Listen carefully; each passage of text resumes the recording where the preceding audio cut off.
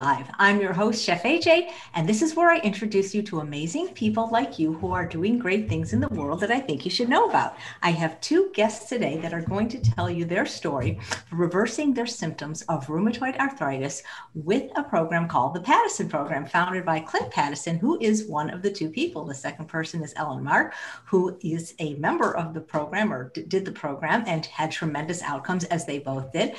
Clint is coming all the way from Australia, Ellen from near the Santa Rosa area. Please welcome them both to the show. Hi, guys. How you doing? Hi, good. Yeah, doing well, doing well. Yeah. Pumped up, excited, ready to be able to share information. Yeah, well, we had to do it later. We normally do the show at 11 a.m., but that would not be possible for you because it would be in the middle of your sleeping time. Correct, correct. We were in the States only about 5 months ago, and we could have done it in regular time. But back here in Australia, we're upside down on the bottom of the world. You guys have the most tremendous accents. I could listen to you guys all day, you and Dr. Greg Fitzgerald and the other doctor that I had on, Mackay guy. I love the way you guys sound. I'm just putting it on. I'm just putting it on for a bit of entertainment value. Yeah. So what is rheumatoid arthritis? Because a lot of people think there's no way you can improve it without medications. And even with then, people suffer tremendously.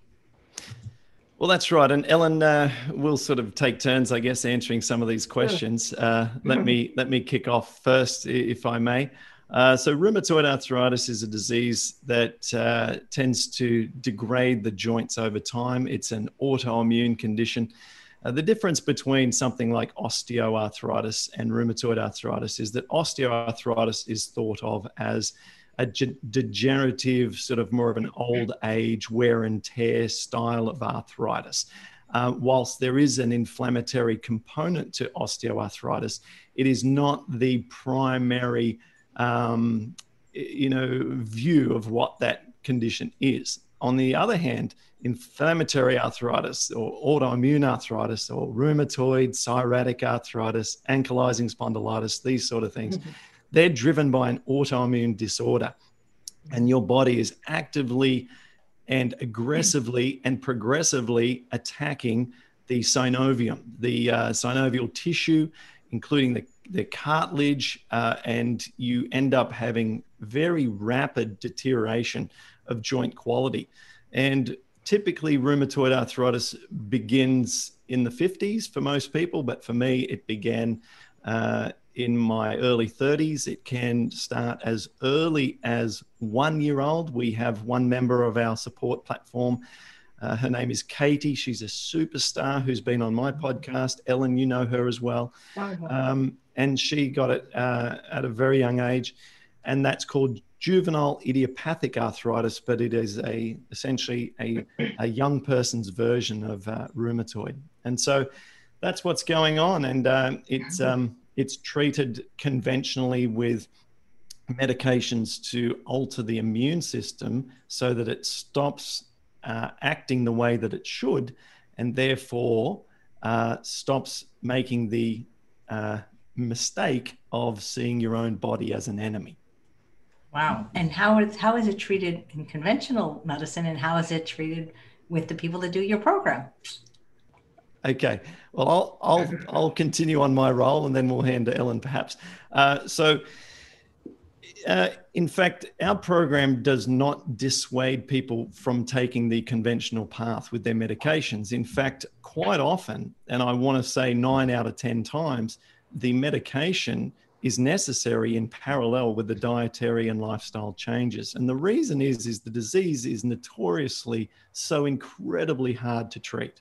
This is a disease that is just extreme in its nature of challenge in terms of dietary reversal. While something like high blood pressure, within a week, if you go on a low-fat plant-based diet, you can normally see some, evidence already that things are improving and that you're on the right track. And there's a good chance that you can, get great outcomes with your high blood pressure just by changing your diet. With rheumatoid, you're going to probably need to engage the assistance of the medications in parallel for a long period of time, because everything happens very slowly, with changes to the microbiome and oxidative stress. And things are slow. And so we don't want our joints being destroyed whilst we're taking the necessary time to rebuild our health from the inside out.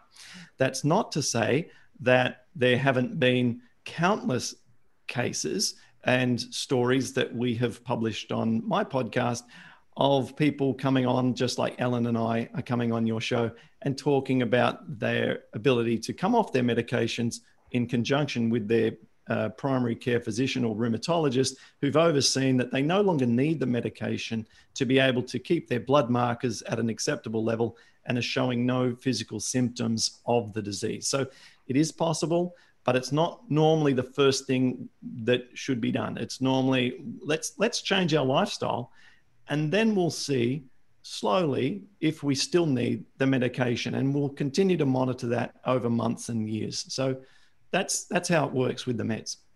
Right. Pamela, who's watching live, says, in 2014, I reversed RA and lupus in just 9 months after switching to a plant-based diet.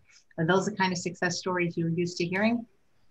We love that sort of stuff. Absolutely. And again, let me say that whilst I have a back catalogue that matches those sort of examples, we shouldn't mislead the audience and think that it's going to be quick and fast. I think Ellen is a good example of someone who has had the disease for a long period of time, is implementing lots of the recommended lifestyle changes that are founded on scientific evidence, because there is a lot of sufficient evidence supporting a plant-based diet, which I can go into as much detail as you like on that.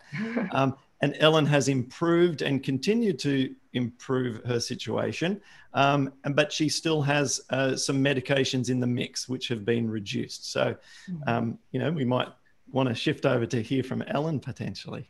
Absolutely. No, we want to hear from both of you completely. I just want to read a comment from Bradley, who says, I'm in full remission from psoriatic arthritis with no medication, using whole food plant-based, no sugar, oil, salt, and with water fasting at True North. Isn't that awesome? Yeah. So Ellen, tell us your story. Well, I've had RA 21 years. I got it when I was about 44 or so, or 43 or 44. And I was so sick. The doctor said I would have died without help. I was just really, I couldn't raise my arms over my head. I mean, I couldn't put my arms backwards. I was in a lot of pain. And so I was put on prednisone, and I was put on, shots of methotrexate, and basically, just told, well, just, keep going, keep trying to get better. I had anemia. And so I was really sick. And so for 10 years, I suffered with this disease. And at the 10-year mark, I started getting worse and kind of going downhill. And even though I was taking the drugs and doing everything, I thought, I was on the standard American diet. I didn't like meat that much or anything, but it wasn't enough to stop the progression of my disease. So I picked up high blood pressure, and I didn't like being on the drugs. I really felt awful on those. And I was 56 at that time. And so it's, it's like a progressive kind of a thing. I now cannot, my elbows are bent pretty much forever. It happened in 2009. And I have a hand that's kind of deformed, and that happened at about the 10-year mark. I mean, and so I was looking for something to help me. So, the first thing that happened was I saw Dr. Neil Bernard, giving a talk on reversing diabetes, and that got me started. That was the beginning of getting well. And I followed his program, and then I continued along, and still, was on the blood pressure medicines. And then I did the McDougall 10-day program in 2013, and Dr. McDougall took me off the blood pressure medications, and I still, was not, I was doing a little better, but I was hopeful. The big thing about it is I was so hopeful from Dr. McDougall and Dr. Bernard. I was getting, and Dr. Esselstyn, I read his books, and I read T. Colin Campbell's book, and I was feeling in my mind like I could get better. So, and then I finally found you, Chef AJ. I'm not sure. I think we met at True North somehow. I got introduced by a friend or something. And also so I started your program, and to this day, it was like February 2015, I have eaten those 2 pounds of vegetables every single day, those non-starchy vegetables. I have never not done that. And I eat the 8 ounces of greens. I weigh 8 ounces of greens a night. And I have been perfectly never gone off your program, except for maybe a couple of mistakes where I ate some jam that had sugar in it by mistake. And I didn't read the label. And then and also back up 2013 in November, Dr. Clapper became my GP. So I had him in my corner, and that was wonderful. My blood pressure stabilized with him. He took me off the blood pressure medicines because my GP had put me back on them after Dr. McDougall. So I was still having problems, and so I was still searching, even with being on your program, Chef AJ. It was not quite enough. I was trying really hard, but by a miracle, I found Clint Paddison online. I don't know. I was just like trolling the internet, just hoping there was something out there.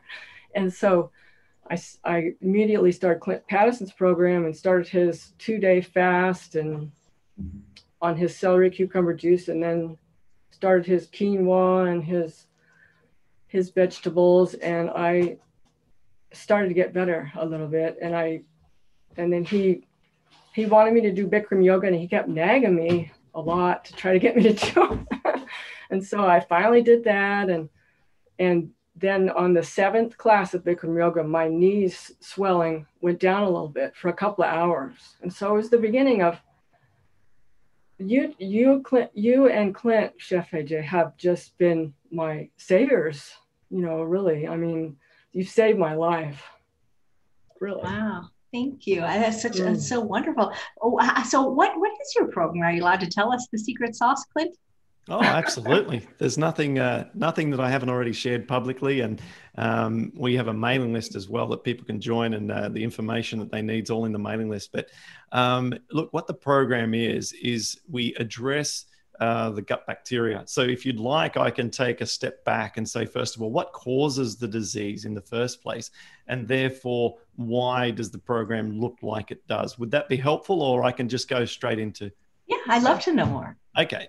So this might mean I take up a little bit of time, but let's give it the little bit of science background here. So for me, when I give talks on this in these sort of settings, I created an acronym for myself, which is actually handy for people to remember as well. And the acronym is BLAME, as in what is the cause of the underlying problem. And blame has 2 A's in this particular case. So B stands for bacteria. So and everything I'm about to say over the next few minutes, all is referenced in the science. So I've got a guide for rheumatologists that people hand out to their rheumatologist when they see them and say, this is what I'm doing and this is why, and here's the evidence. So if people go to paddisonprogram.com/guide, then they can download this guide for rheumatologists, and it's got hundreds of scientifically referenced journal papers here. So what happens is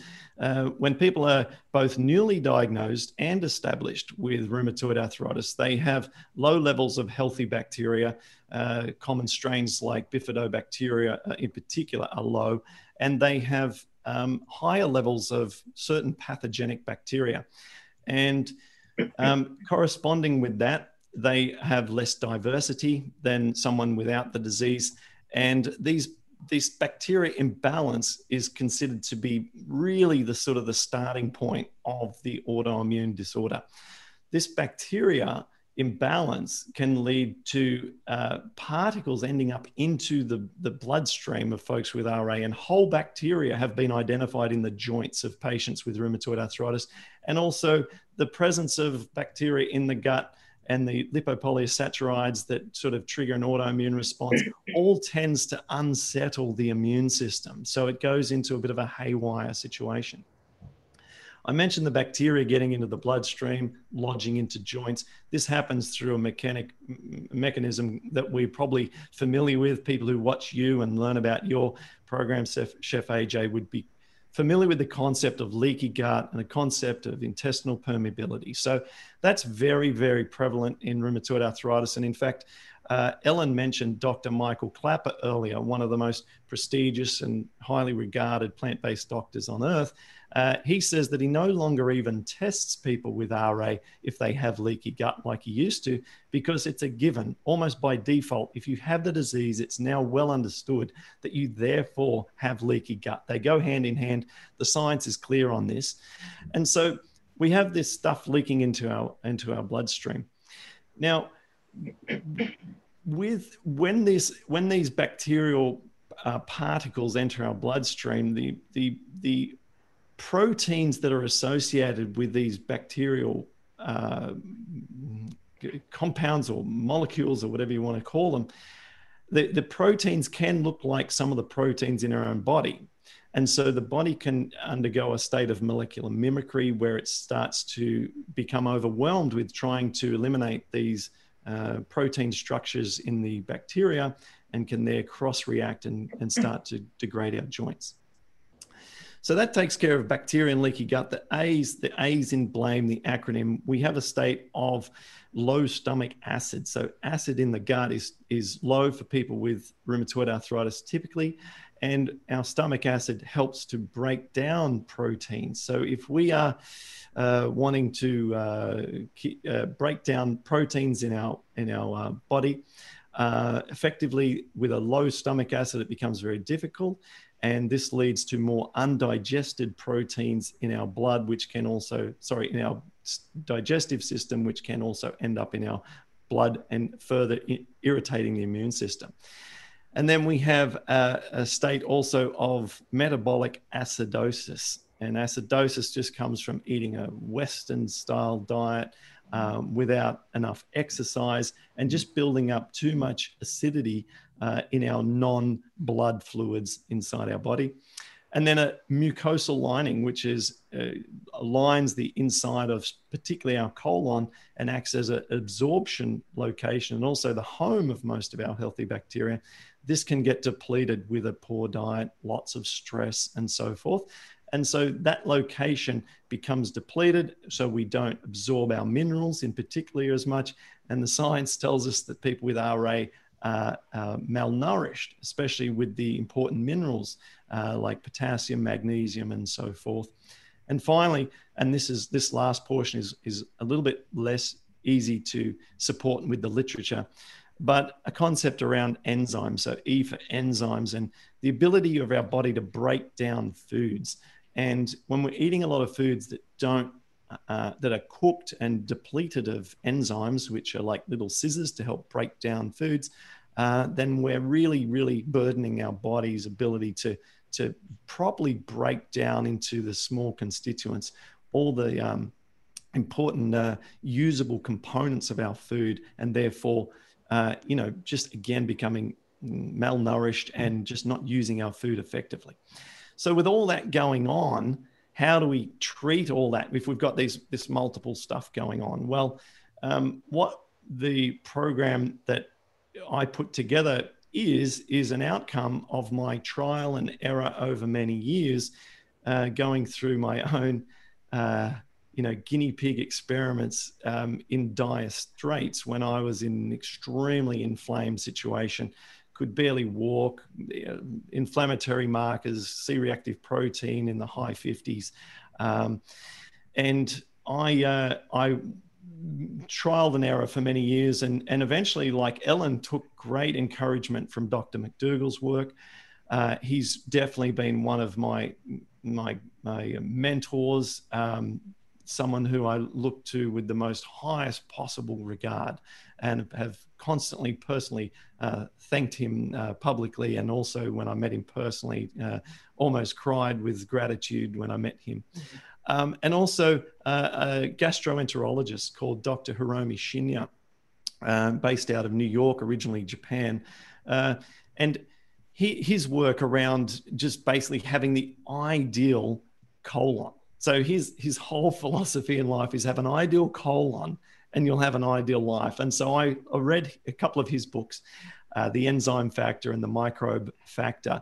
And it was he that really was the founding ingredients to what is now the program that so many people have followed under the Paddison program name.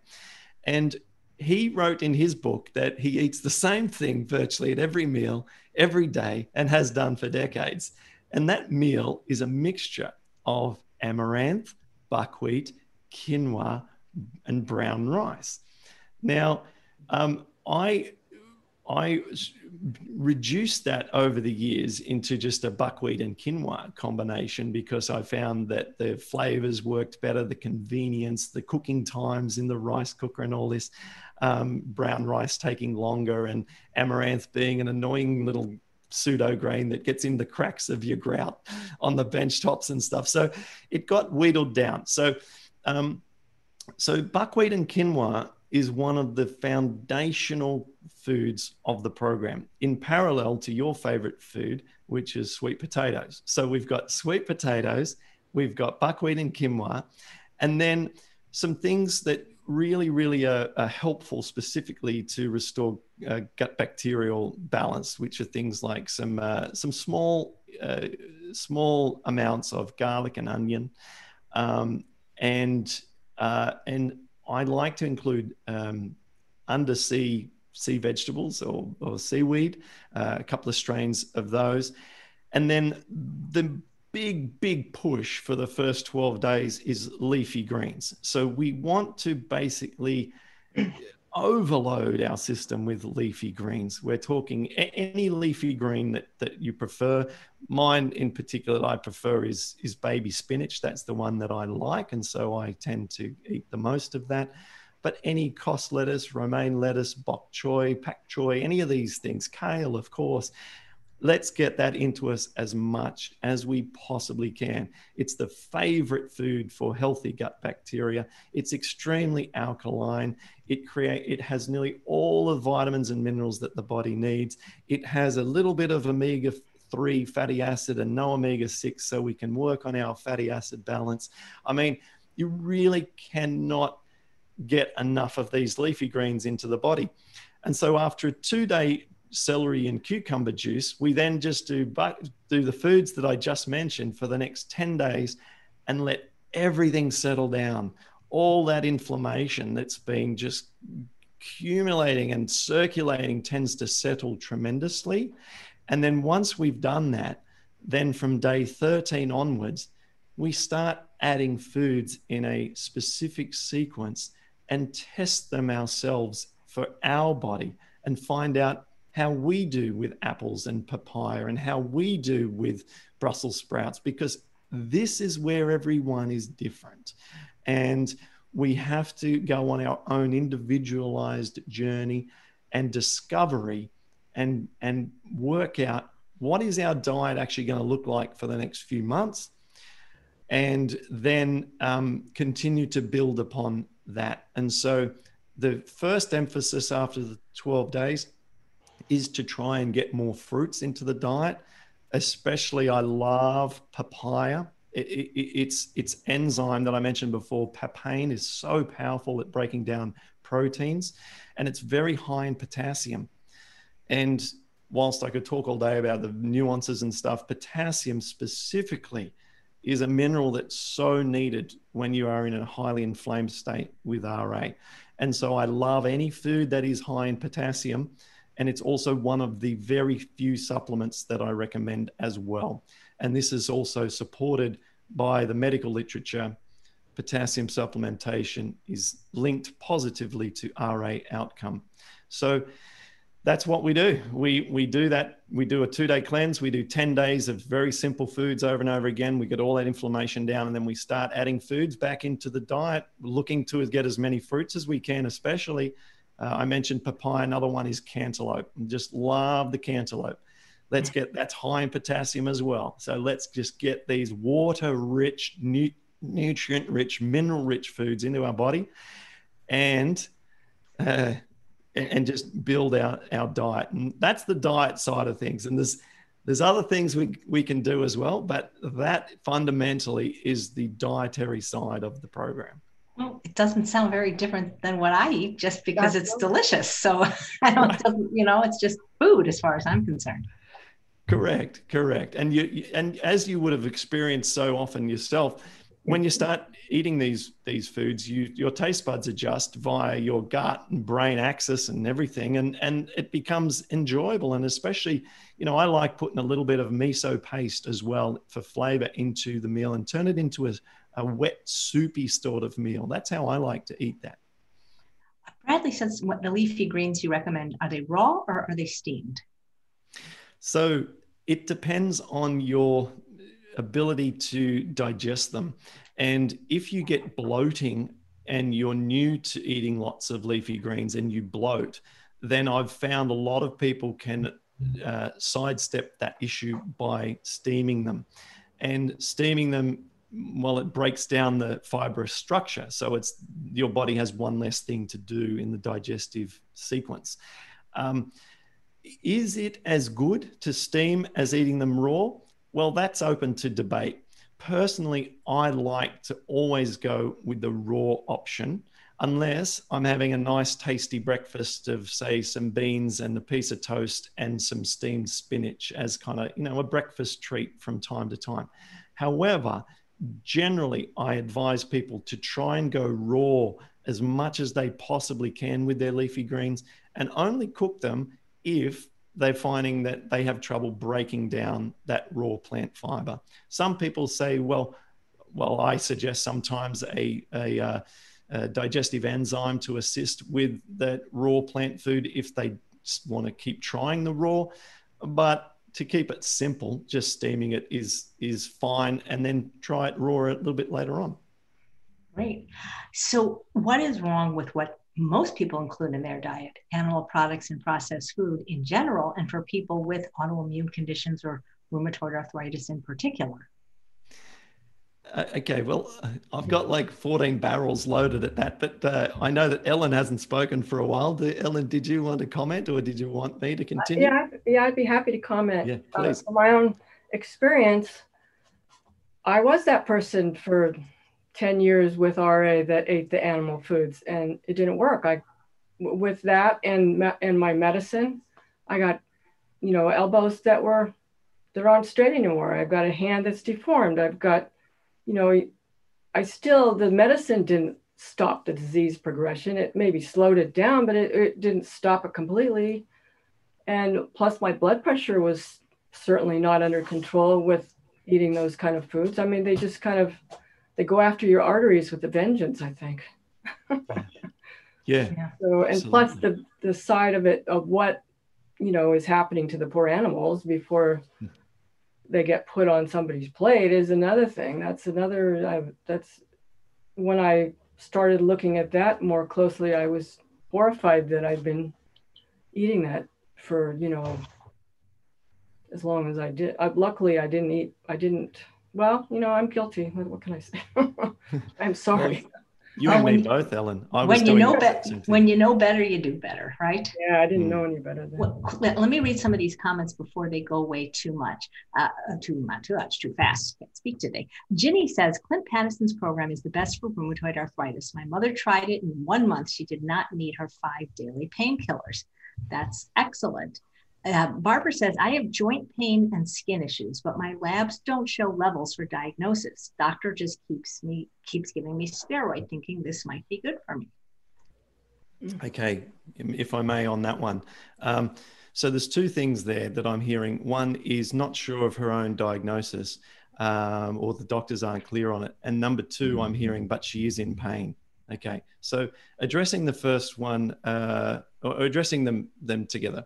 So when someone says, look, I don't know what my diagnosis is, but I'm in pain, should I intervene with some dietary changes, some lifestyle changes? And I say, look, if you're out running around and someone shot you with an arrow, you wouldn't look at it and think, I wonder what sort of arrow that is. What you would do is you'd pull the thing out as quick as possible. So when you have an inflammatory condition and you're in pain, you don't want to sit around and watch the house burn down. You want to put that house that's on fire out as quickly as possible. And so I would encourage this person to immediately do the sort of things that I was explaining a little bit earlier. Let's cut out all of the processed and high-fat foods, the animal products, the oils, the refined sugars, and let's get you onto a low-fat, whole foods, plant-based diet as quick as possible.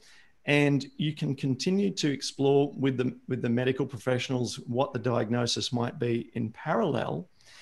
But you might actually find the pleasant experience that the pressure is not as great. You're not as anxious about trying to determine what it is, because the thing that you're going to learn that you have may not feel as aggressive, as worrying, and as all-consuming once you make these positive changes.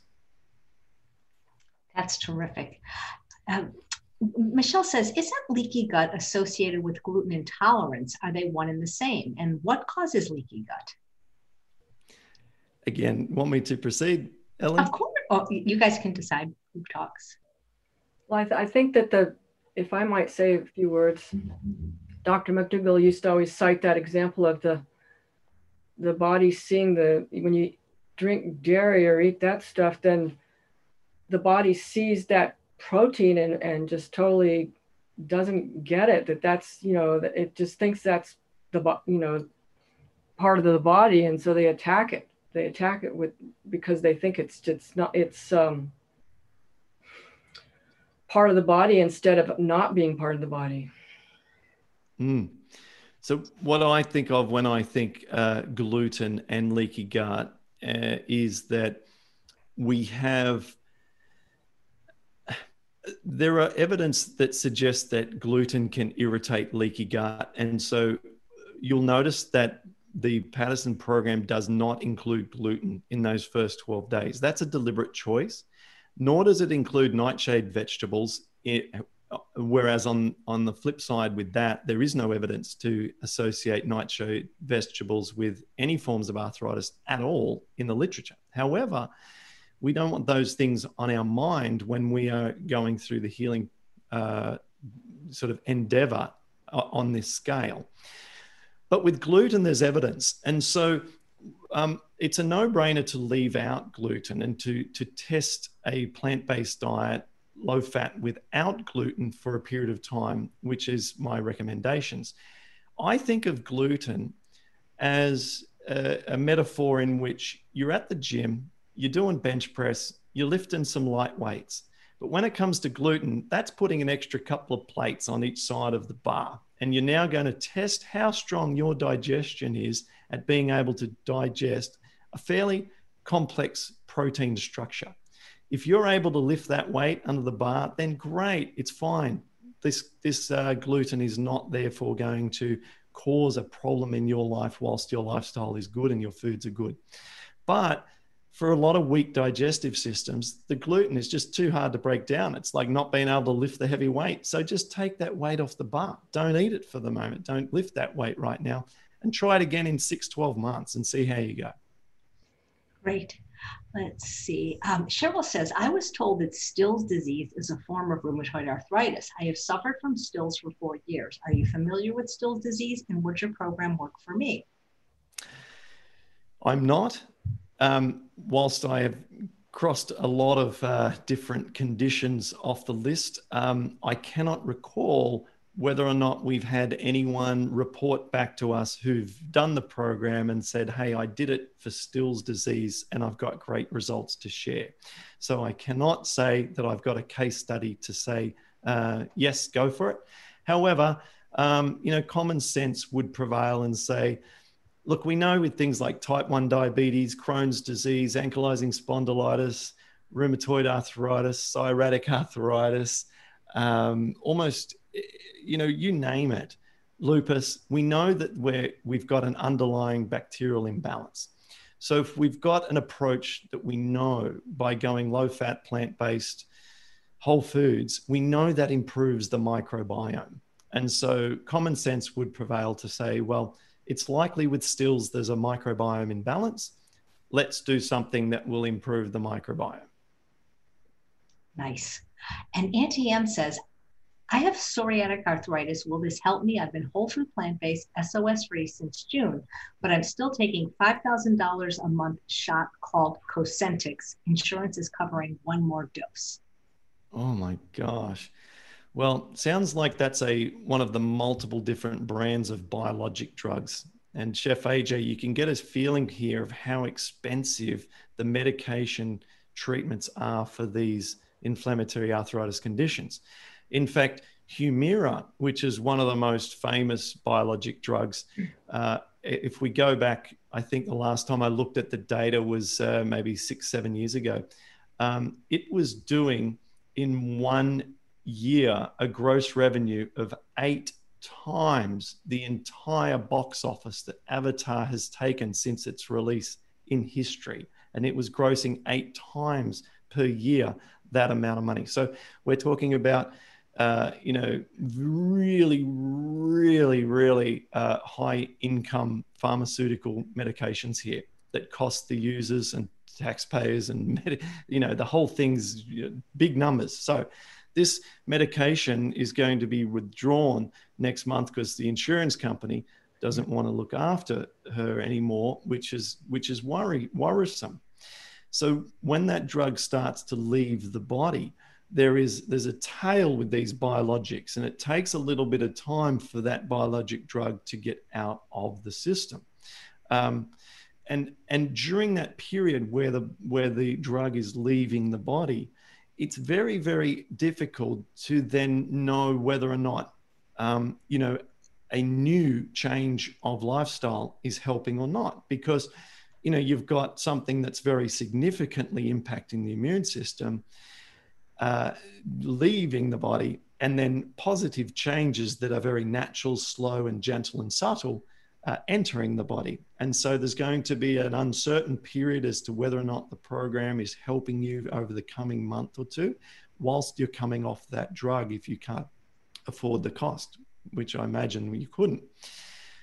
However, let me tell you this with great certainty and hand on my heart, is that in my view, based on the evidence that I see about the microbiome and all the people that I've helped over the past 7 or 8 years, psoriatic arthritis to me appears to me as virtually the same disease as rheumatoid arthritis.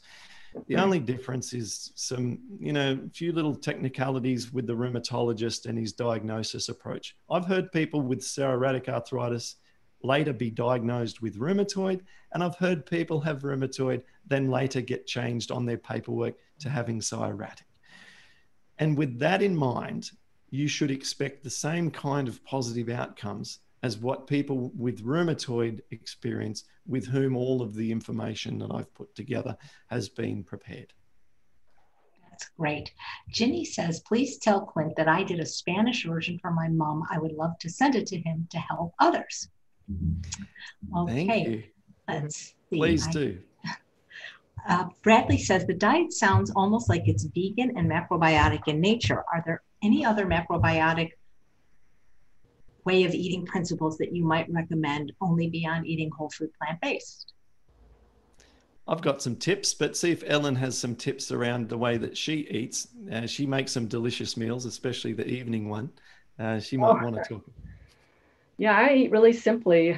I eat those, and also I steam all my vegetables pretty much. I mean, Dr. Goldhammer said I had to eat some raw, so I eat 8 ounces a day of that. But I had to ask Clint, are you okay with me steaming my vegetables? Because Chef AJ wants me to eat these 2 pounds of. So, he said yes. So I've done that the whole time. So I eat really simply.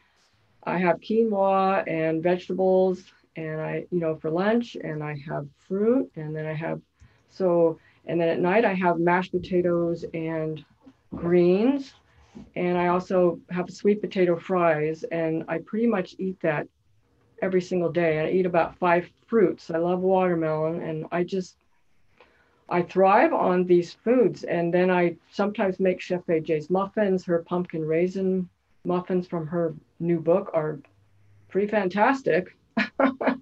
Yeah. And everybody loved them. And so, I mean, I do that sometimes, and because it took me 3.5 years before I could eat oats. I had to, so I just wanted to say it's so important that I've been able to do Clint's program, because I've gotten farther than I've ever gotten before on anybody's, program. And that I'm still on my medication. I cut it more than half. I got off one medication. So, I mean, it really works. And it's like, and Dr. Soler helped me with my blood pressure, and he's watching right now. So hi, Dr. Soler.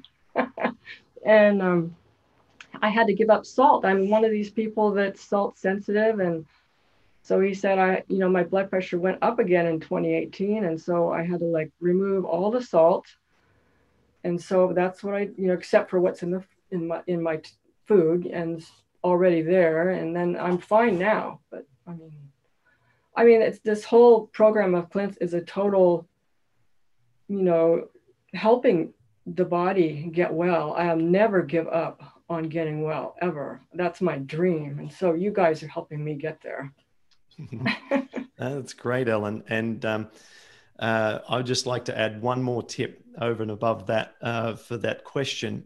One little nuance that I have, and I don't press this hard upon other people, but it's something I do personally with great effect, is I like to eat fruit before my meal.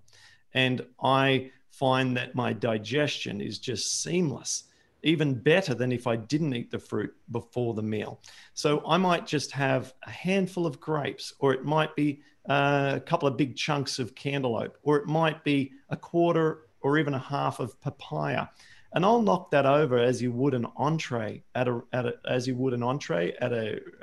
restaurant. And so I'll finish my fruit just while I'm sort of setting the table or getting the kids into their high chair or whatever it might be, and then sit down and eat with everyone else. And that little habit, I have justified to myself as being helpful, because I again come back to this concept of weakened digestion overall, and the benefits of digestive enzymes, and the enzymes in the fruits and the antioxidants of those fruits both can attribute to improved digestion as they pass through almost as a primer to the main meal. And so you've got there's a study that shows that the presence of antioxidants with a meal that does not have a lot of antioxidants overall helps the meal with low antioxidant level. I don't recall how they worked that out, but they claim that that's the outcome. And also, I believe the same thing applies with the enzymes. If we've got a papaya moving through the top of our small intestine, followed by some foods that have high protein, I believe that the sequence is a very good one. In addition to being quite expensive, these biologics like methotrexate, what are the side effects of being on them long-term or even short-term? Ellen? Well, being on methotrexate, when I first started it with shots, I had terrible fatigue. It was so severe that I had to lie down at work I think I was off work 10 months, and then I had to lie down at work for 10 minutes, during my break. I worked for Superior Courts. You could just imagine I had a futon down there, and I was like lying there.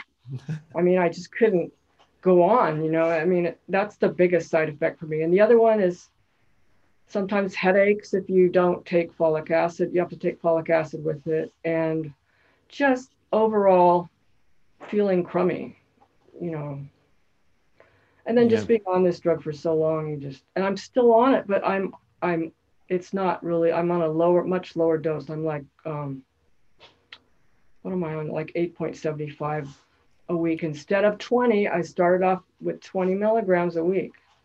Ellen, talk about plaque. Living proof that both your programs work really well. Ellen was on another drug, and she was on another couple of drugs. Look, biologics are the most expensive, yes, and something like methotrexate that both Ellen and I was taking that for nearly 4 years as well, made me very fatigued. It's a cheap drug. There's not really a cost problem with methotrexate, but these other biologic drugs yes, the side effects associated with those vary from person to person. Some people, like we mentioned Katie before, she was one of the first users of Enbrel back, gosh, I want to say about 15 years ago. She started taking that. She's been off it completely now for 2 years.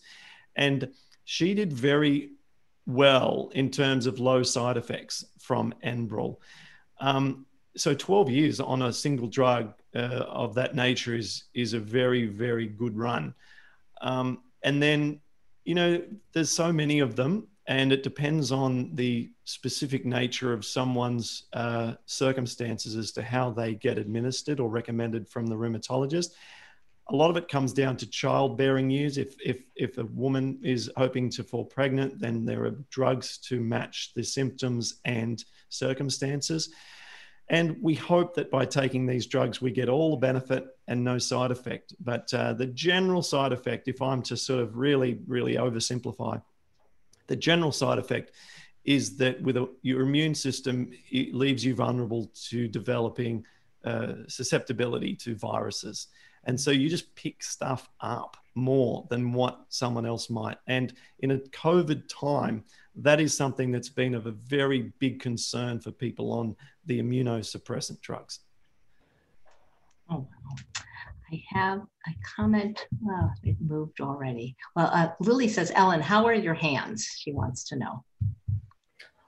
Left hand is pretty normal, but the right hand has like a hump, like right here. And so I can do my Bikram yoga, and I'm now doing hot Pilates since even though it's not hot at home, but I do, but I do that 5 times a week. And I can actually, with blocks, I can do burpees, and I can do planks on my forearms. And so the hand, you know, I don't write very well with the right hand, but and it used to swell up on that hand. I get like a swelling, but I've been doing really well since being over 5 years on both your programs. I have other things that happen to me that aren't so great, but I just get through them. I know that I'm going to be okay, and you know, they're not related to RA. Mishaps sometimes. So Barbara says, I have joint pain and skin issues. My labs don't show levels for diagnosis. Doc just keeps giving me steroids, thinking this might be good for me. Oh, yes. Can I comment on steroids? And this might be the most important thing we've said yet, is that the steroid treatments are actually one of the biggest contributors to the leaky gut phenomenon that we mentioned before. And so when you're taking a drug to reduce the inflammation that actually causes the underlying cause to be exacerbated, it's a bad situation to be in. It's a very bad vicious cycle. So I'd say that that's like trying to win the fight with 2 hands tied behind your back. So even if you never changed your diet, it's better to seek a different medical approach than just taking steroids long term. The gastroenterologist, Dr. Alan Desmond from the UK, who your listeners might know, Chef AJ, he says that within the gastroenterology community, they never prescribe prednisone or prednisolone for more than 6 weeks because of the known damage that it does to the intestinal tract. And given that that's what we're trying to heal with rheumatoid, steroids are something that need to be very, very seriously reconsidered. And I would suggest talking to the rheumatologist about something that's suitable for long term, as opposed to taking a strong painkiller that's got side effects for months upon months upon months. That's great.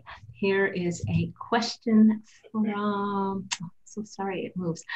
TS says, not sure if this was discussed. Do you include osteoarthritis of multiple joints with this protocol, or only rheumatoid arthritis? So unfortunately with rheumatoid, you get osteo for free, because if you've had it long enough, your joints are going to show signs of damage and cartilage destruction. Therefore, you know, everyone with rheumatoid knows the experience of living with osteoarthritis. There is a component to osteoarthritis that is inflammatory. And one of the studies that I show when I give live presentations is how only after I think a 30-day period, just shifting to a plant-based diet, not even an elimination process with specific anti-inflammatory foods like we've discussed, just shifting to a plant-based diet, whole foods, not even low fat, just plant-based foods, reduces the self-reported amount of discomfort for people with osteoarthritis. And so that's a fabulous kind of reassuring sort of study to say, look, just do a basic version and you're still going to feel better. You don't need to go to the extent that we've discussed here, all find that that's perfectly normal. If someone's coming from a Western diet and they have osteoarthritis, just go plant-based, cut out the oils, make it whole foods, and you're going to feel better just doing that. So start there. Why is low fat so helpful? Because I don't have those diseases, but I find that that's the best diet, at least for me. Yeah, this is a subtlety that always is the one that becomes a little bit of a source of what's the right word? A source of second questioning from people who are following the plan after a period of time, because they want to eat some foods that are higher in fat, and they try to, and the answer is their symptoms simply tick back up again. And we think, well, why is this?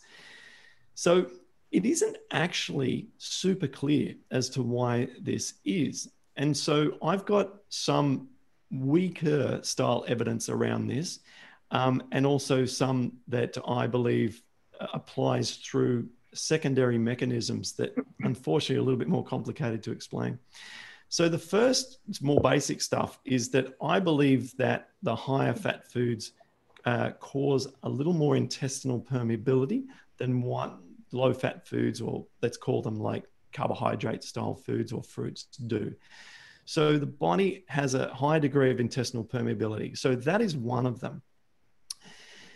Now, these other two are more subtle. Now, Dr. McDougall explains in one of his videos that goes back about 20 years that one of the concepts around eating high-fat foods is the fat actually ends up in the bloodstream, making the blood flow a little bit more challenging, thus increasing your blood pressure. If your pump has to push harder because the blood is just a little bit higher in fat, then it's harder to push around the body. And I've put those in very colloquial terms. And so if we are thinking of problems with the joints as having a difficult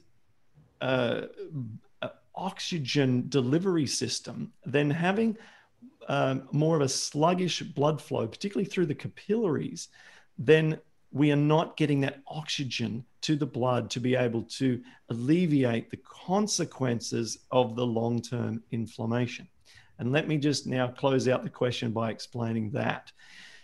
There's another mechanism at play behind the microbiome as to why the joints are being destroyed. In the process of trying to eliminate these perceived invaders at the joint physical location, the body creates what's called oxidative stress. It destroys those invading molecules by stealing electrons from them. But in doing, and what that does is break down their molecular structure and their effectiveness. What this does, though, is at the same time, the body is stealing electrons from neighboring real quality tissues and therefore slightly destroying them day by day. The answer to try and alleviate this activity is just blood flow and oxygen to that area. And we get that through exercise, quality breathing, better posture. And if we have more of a sluggish blood flow or a challenging blood flow through the joints, then that oxygen just cannot get in there and help to alleviate that swelling and that inflammation consequence that's coming from the body's self-attack. So I hope that makes sense. And the simple answer, which should suffice, is the first part of that answer, which is I haven't checked the studies for a long time, but I believe that the fat causes more intestinal permeability. Interesting. And do you do any seeds at all? So I used to do tons of seeds and tons of nuts, and I go through cycles, and depending on just generally how my well-being is, I dial them up or back. I love eating nuts, and the kids are great fans of shelling pistachio nuts, and it's a sort of a family thing we do together. I'm in the stage at the moment, as we just have today's chat, where I'll just have a handful. Whereas in the past, I'd be eating tons of them, but I'm not eating as much at the moment. Yeah. Well, I mean, because let's see. Shirley says, flax seeds, do they help heal? They're full of oil. Yeah. Now, we've got a good friend of ours, Chef AJ, called Dr. Brooke Goldner. And she likes to put a lot of flax and a lot of chia into a smoothie protocol. So it's all smoothies, flax, and chia. Now, what I prefer to do based on the results that I see is to keep the smoothies separate when without the flax and chia. If people can eat the flax and chia, I like to say, okay, have a little on the side, put a little on your oatmeal or something, and that can be your, attempt to balance your omega-3 profile. My preference, however, is to make that wait quite a while, not to start out eating the flax and the chia, but to test them in after several months, because whilst they have a great omega-3 and 6 ratio, it is still more fat content for the body. And anecdotally, over multiple years and thousands of people that I've communicated with, low fat, even low fat of the chia and flax tends to give less inflammation rather than chasing let's go for the maximum amount of omega-3 in our body that we can. Now, that's what I just see for rheumatoid arthritis, and that's why that's the path that I prefer to suggest. And we get our omega-3 6 balance by eating tons of leafy greens and keeping sixes completely out of the picture. Yeah. So we get our ratio perfect that way. I haven't had any overt fats for like 10 years, no nuts, no seeds, no avocado. So my doctor is very careful to check my fatty acid profile every year, and it just keeps going up because I don't eat anything that gives me omega-6, and I need so many greens, pounds of greens a day. Well, you and I are the same. I don't mean the same with my omega. I haven't checked my omega-6 fatty acids, but our approach is the same. Let's go crazy with the leafy greens and keep the sixes to, a really low level. And then you can't go wrong. I've seen the fatty acid profiles of our community friends, Robbie and Cyrus from Mastering Diabetes. They both shared their results of their fatty acid profiles, their approach, again, same what we've talked about. Yeah. And it's like he said to Robbie, in fact, it's the best omega-6. Yeah, his is even better than mine. He doesn't eat any cooked food at all. And we had ours checked by the same doctor, Dr. Rick Dina. Yes, Dina, exactly. Yeah. And so that's it. You don't need to go high in fat of any kind to have a fantastic fatty acid profile. That's true. And it's much better for weight loss. That's what I've been finding with thousands of people that I've worked with. Jan says, are there any fruits that you recommend people avoid? Well, the obvious, we're talking about eliminating all animal products and oil and processed foods. So we're talking, we're all on the same page here. Chef JJ, Ellen and I, we're saying, look, no oils. Oils, in fact, if I were to give a hierarchy of avoidance, cooked vegetable oils are number one, even above the emotional passion that we have to say don't eat animal products. I have a social responsibility to scream even louder and say, do not consume French fries, potato chips, which have been fried in oil. Do not consume oily vegetable burgers from the restaurant. You must not eat these if you have inflammatory arthritis. And once we have that clear, then we say, okay, now don't eat your dairy products, which are probably number two. Cheese on your pizzas and stuff like that. It's going to send you, the day after we got engaged, my wife and I proposed to her in the Blue Mountains here in Sydney. And then we went out that night, and as a treat, because we never were eating this, we had a big pizza and shared a pizza. And the next day I could barely walk again, and we just got engaged. And it was like, my God, is this going to be with us for our whole life? So we've got the dairy products. And then down from there, you've got your meats. So look, I think if you adhere to those three principles, then if we're talking now, the average person and not like hardcore, if they were to eat a little bit of processed foods here and there that aren't in those categories, they're probably not going to see their symptoms spike from one cheat, one-off meal. Having a soda, not going to end their world if they did that once every now and then, like on a rare occasion. Having a no oil baked cracker, that's not going to end their world either. But if you go and have a cheesy pizza, or if you go and have some French fries at a restaurant, you're going to know about it the next day. Yep. Like Dr. Clapper says, your body's never not looking. Laurel wants to know if this program would work for somebody who has Hashimoto's or hypothyroidism. I can say only through case studies, because I haven't had a scientific trial done on the program. But, what we've seen is that some people have been able to lower their thyroxine or their thyroid medications. Their, is it the TH1, I believe, has been improved in the right direction. So will it enable someone to eliminate that? Look, I don't make those kind of claims. Are they likely to, if they're coming at it from a Western diet, then most definitely it's a smart step. It's a smart way to go to try and, lower your thyroid dependency and have better overall health. Because I will say this, and this is actually more important than the first part of that answer. 3 categories are the most common in the backstories of people who talk about what happened before they got rheumatoid. Number 1, use of antibiotics for long periods of time in their teenage years for acne or coming up to a surgery or post-surgery, antibiotic use. Number 2, after childbirth, where you've got a precipitous change in the hormone levels of females. So that is number 2. And number 3, having a predisposition of hypothyroidism or Hashimoto's. Those 3 things come up the most as being pre-existing situations before developing rheumatoid. And I can tell you this, that those people who have Hashimoto's and rheumatoid wish to God that it was only the Hashimoto's. And whilst that's not a walk in the park, rheumatoid arthritis is like walking in the park and being attacked by 50 trolls under the bridge who drag you under and keep you there. Oh my, what a way of putting it. Joy says, can rheumatoid arthritis be reversed if it's in the advanced stages? My mom has had it for 30 years. Ellen, you've had it for a long time and you're in the process of aiming for that goal, aren't you?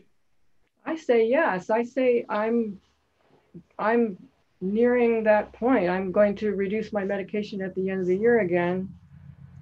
Someday I'm going to be healthy and completely well. I mean, but you have to do that. You have to make the effort and you have to do the work to get there. You can't just, like exercise is a huge part of it for me. I mean, when the COVID thing hit, I now do hot Pilates and Bikram yoga virtually online from yogahelppetaluma.com. So I'm doing a lot of exercise, like 45 minutes to 60 minutes of hot Pilates 5 times a week. And then Bikram yoga is an hour and a half. And I'm doing that 3 times a week. And that is a big, big part of me getting well. If I noticed that I've been doing better since I've been doing the hot Pilates, and it's not hot, I'm getting stronger and I'm getting more flexible. I mean, there's hope for everybody. There's hope, but you have to put in the effort to get there. Can I echo and build upon what Ellen said? Because her answer is... Can I say one more thing? The support. We have a support group and support people from all over the world. And it's such a big, wonderful thing that I can help these people with my own experience and that they help me, they support me also. It's just so wonderful that Clint provides us with this forum for us to feel safe, and we can send each other private messages. We can we're just like, we can talk about everybody's got different kind of arthritis on our group. I mean, people have had Hashimoto's. I mean, there's the guy, Don in Brighton, he has osteoarthritis. So we're all in it together trying to get well. Ellen touches upon two things that are so crucial that we haven't quite done justice to yet, because the show's focused on plant-based diets and so forth. And whilst that is absolutely crucial and a major part of this, Ellen's touched upon the sense of community support and feeling that you have a team around you that want you to get well. That can be your husband, wife, child, whatever, but you need someone who is in your corner cheering you on, because a study has shown that people who have someone to talk to about this condition have better outcomes than those people who do not share their feelings and progress or challenges. And also another study showed that writing down frequently how you're feeling, how you're doing, and just getting it from brain to pen or to computer, if you like, is also therapeutic. So we have a support group that Ellen mentioned. And this ties back into your question, is if someone is in an elevated state for many, many years, and maybe also towards like the third, fourth quarter of their life, there's no doubt that that situation poses a greater challenge than someone who's younger with all of the, benefits to health that come with just youth. But the support's going to be needed. And also the exercise. And the exercise, I used to say that getting well is 60% diet and 40% exercise. But I would say that it could be as much as 50-50. It really could.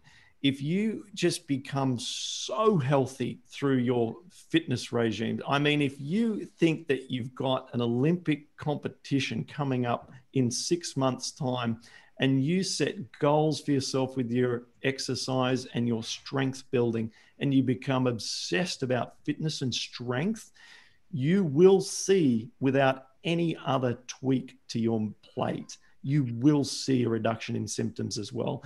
Exercise directly reduces oxidative stress through a counterintuitive mechanism. The exercise increases oxidative stress temporarily, but then the body overcompensates, like building muscle, and increases glutathione and other key antioxidant enzymes in the body to counter inflammation. And it also helps to strengthen the connective tissue around the joints that are being affected. So you're building joint integrity, which makes them harder to break down and harder to get to by the inflammatory processes. So that's crucial in answer to that question. Is it's going to take more than diet. It's going to take diet. It's going to take a lot of determination and exercise, a support around you of your family, friends, or like a platform that we have, and maybe have a look at deficiencies and look at potassium, magnesium, look at vitamin D levels. The science is super clear on the deficiencies that exist for people with RA with vitamin D. That should be looked at. And yeah, there's going to be a lot needed, but why not go down this path to the extent that is possible and achievable? So where is the group? Is it like a Facebook group, or is it a private forum? How do people connect? It is an optional extra for people who are doing the Paddison program. It's called Rheumatoid Support. So it's rheumatoidsupport.com. And I open it once a month. We open on the first day of each month and take on some new members. And I set aside my calendar so that I'm not doing a family trip or going on. These days it's easier. I'm not on a plane or traveling somewhere.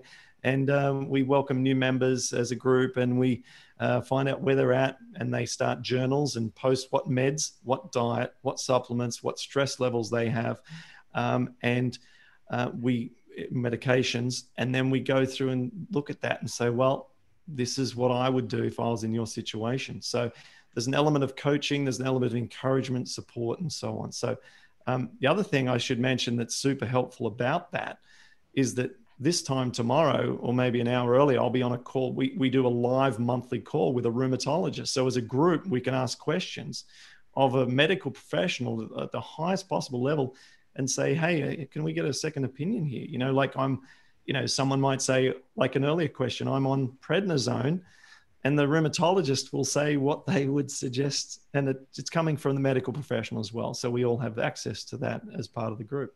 Do you know a plant-based rheumatologist? I used to. There was a guy called Dr. Charles Hubner who was based just south of Chicago over in Illinois. He retired, and now I would have to, like everyone, go on to the plant-based doctors' sort of websites and search. And I encourage people to look for one. Right.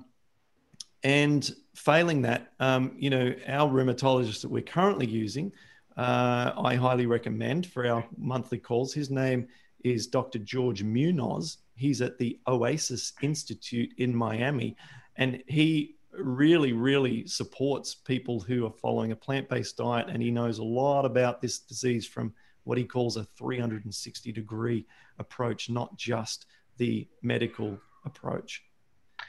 Nice. Kay says, I have ankylosing spondylitis. It's basically psoriatic arthritis without the psoriasis. I do have HLA-B27 and uveitis associated with the arthritis. I eat Clint and Chef AJ's diet to manage it. Excellent. And Peggy says, there are many whole food plant-based cookbooks. Cliff, you mentioned low-fat whole food plant-based diet. Do you have a cookbook recommendation? I got 2. I got 4 books, but 2 have no added fat. But do you have any other recommendations? Well, first of all, mention yours. Go ahead to Chef AJ. I mentioned them. Well, the ones that are no added fat are The Secrets to Ultimate Weight Loss and Own Your Health. I think Own Your Health has tahini in 2 recipes, but out of 150, that would be the only fat. Okay. Well, great. And then to add to that, there's one called A Kitchen Fairy Tale. And this was actually created by one of the much loved Paddison program members, again, part of our community support forum. She had tremendous results, went on to then have a baby and then another. And she created a cookbook based on recipes that were suitable for the Paddison program. So what we've got here is not only is it a lovely presented cookbook, but it's all created by someone who's been through this process and taken all of the nuances into account. So it's the ideal cookbook if people do this program. It's called A Kitchen Fairy Tale, and her first name is Ida, I-I-D-A, and then a surname that's impossible to pronounce. Lisa says, can people get too thin on your diet? You can get too thin on any diet, I think, if you're not balancing the objectives at the same time. So if our objectives are only maximum inflammation reduction, then it is possible to get too thin, because people develop this relationship and they become very well aware that the less they eat, the less inflammation they have. Now, in every study that's ever been done on every animal species, including humans, actually, no, it's the only thing that hasn't been done on humans, is that if you eat fewer calories, you have less disease and you live longer. Okay, so it hasn't been done on humans, but it's been done on other animals. So we know that, under eating is actually a lifespan extender, and it's certainly an inflammation reducing approach, but we don't want to only focus on that if we have rheumatoid arthritis or one of these other inflammatory arthritic conditions, because we need muscle mass and we want to build strength around the connective tissue around our joints to protect them and give them more integrity. So we have to find a balance between skipping meals, which, might be okay to do here and there, but no, we want to eat and eat well. We want to maintain our body weight and put on muscle mass. We'll naturally lose weight because Chef AJ and I have a similar approach here. And you know that Chef AJ's approach helps you shed body fat. However, that doesn't mean that you can't build muscle on this approach. And the simplest way to think of this is to aim to build muscle in parallel to the eating approach. And by aiming to build muscle, it means lifting some light dumbbells, doing some squats at home. And the body responds by demanding more food, withholding more of its nutrients rather than burning off energy as heat, and basically sustaining your body weight. So the onus is to make sure you use resistance workouts regularly so that your muscle mass is maintained. Right. Visante wants to know, could this help somebody with fibromyalgia? Yes, absolutely. As we discussed earlier, these diseases come back to a microbiome imbalance. And so let's just focus on that rather than the name of our discomfort. In her case, muscular discomfort, pains, aches. Yes. So that should, respond well. And movement where possible, work on getting movement through those painful areas, starting slow and building with care and with consideration. Well, if I knew he had known so much about the microbiome, I would have interviewed you for the GI Health Summit. Who knew? Well, maybe next year. I know that you've got some amazing summits. So I'm not doing as much stand-up comedy at the moment with all of the. You should take class with us next time. Actually, I don't know if you. Let's see. Yeah, you could, because it's 6 o'clock at night. So you could take our class. It's possible. That's right. Oh my God. Next, I didn't know you did that. I would tell you. Well, this has been just so informative. Thank you so much. Thank you guys for all your great questions. Ellen, thank you so much. And congratulations on almost completely reversing your disease. You're doing a great job. I can tell. I mean, I know you personally and I've seen you, and I wouldn't know that you really had it unless you actually pointed it out to me. Oh, thank you so much. I sure appreciate it. I'm so grateful to you forever. Really. Oh, man. I love that. I don't know if it's a drawing, but whatever's behind you is adorable. My husband's he's a musician, and he's got all sorts of, art from the grandkids. It looks like a very fun room. All right. And I've been posting the website so people check out the Paddison program, especially if you have or know somebody with one of these conditions that can be helped and that needs support. Well, thanks so much, Clint. It was so great catching up with you again. Oh, thank you, Chef AJ. What you do is incredible. So much respect and high regard for your work. Thank you for putting all this information out there. You're so welcome. And thank you guys for watching another episode of Chef AJ Live. Please come back tomorrow at the regular time, 11 a.m., when I will be interviewing Dr. Dana Simpler. She is a whole food plant-based physician in Maryland that actually has been working this whole time during COVID. And she's going to be talking about that and what it's like and what you can do to make yourself as bulletproof as possible. Thanks again, Ellen and Clint. Good night. Okay. Bye.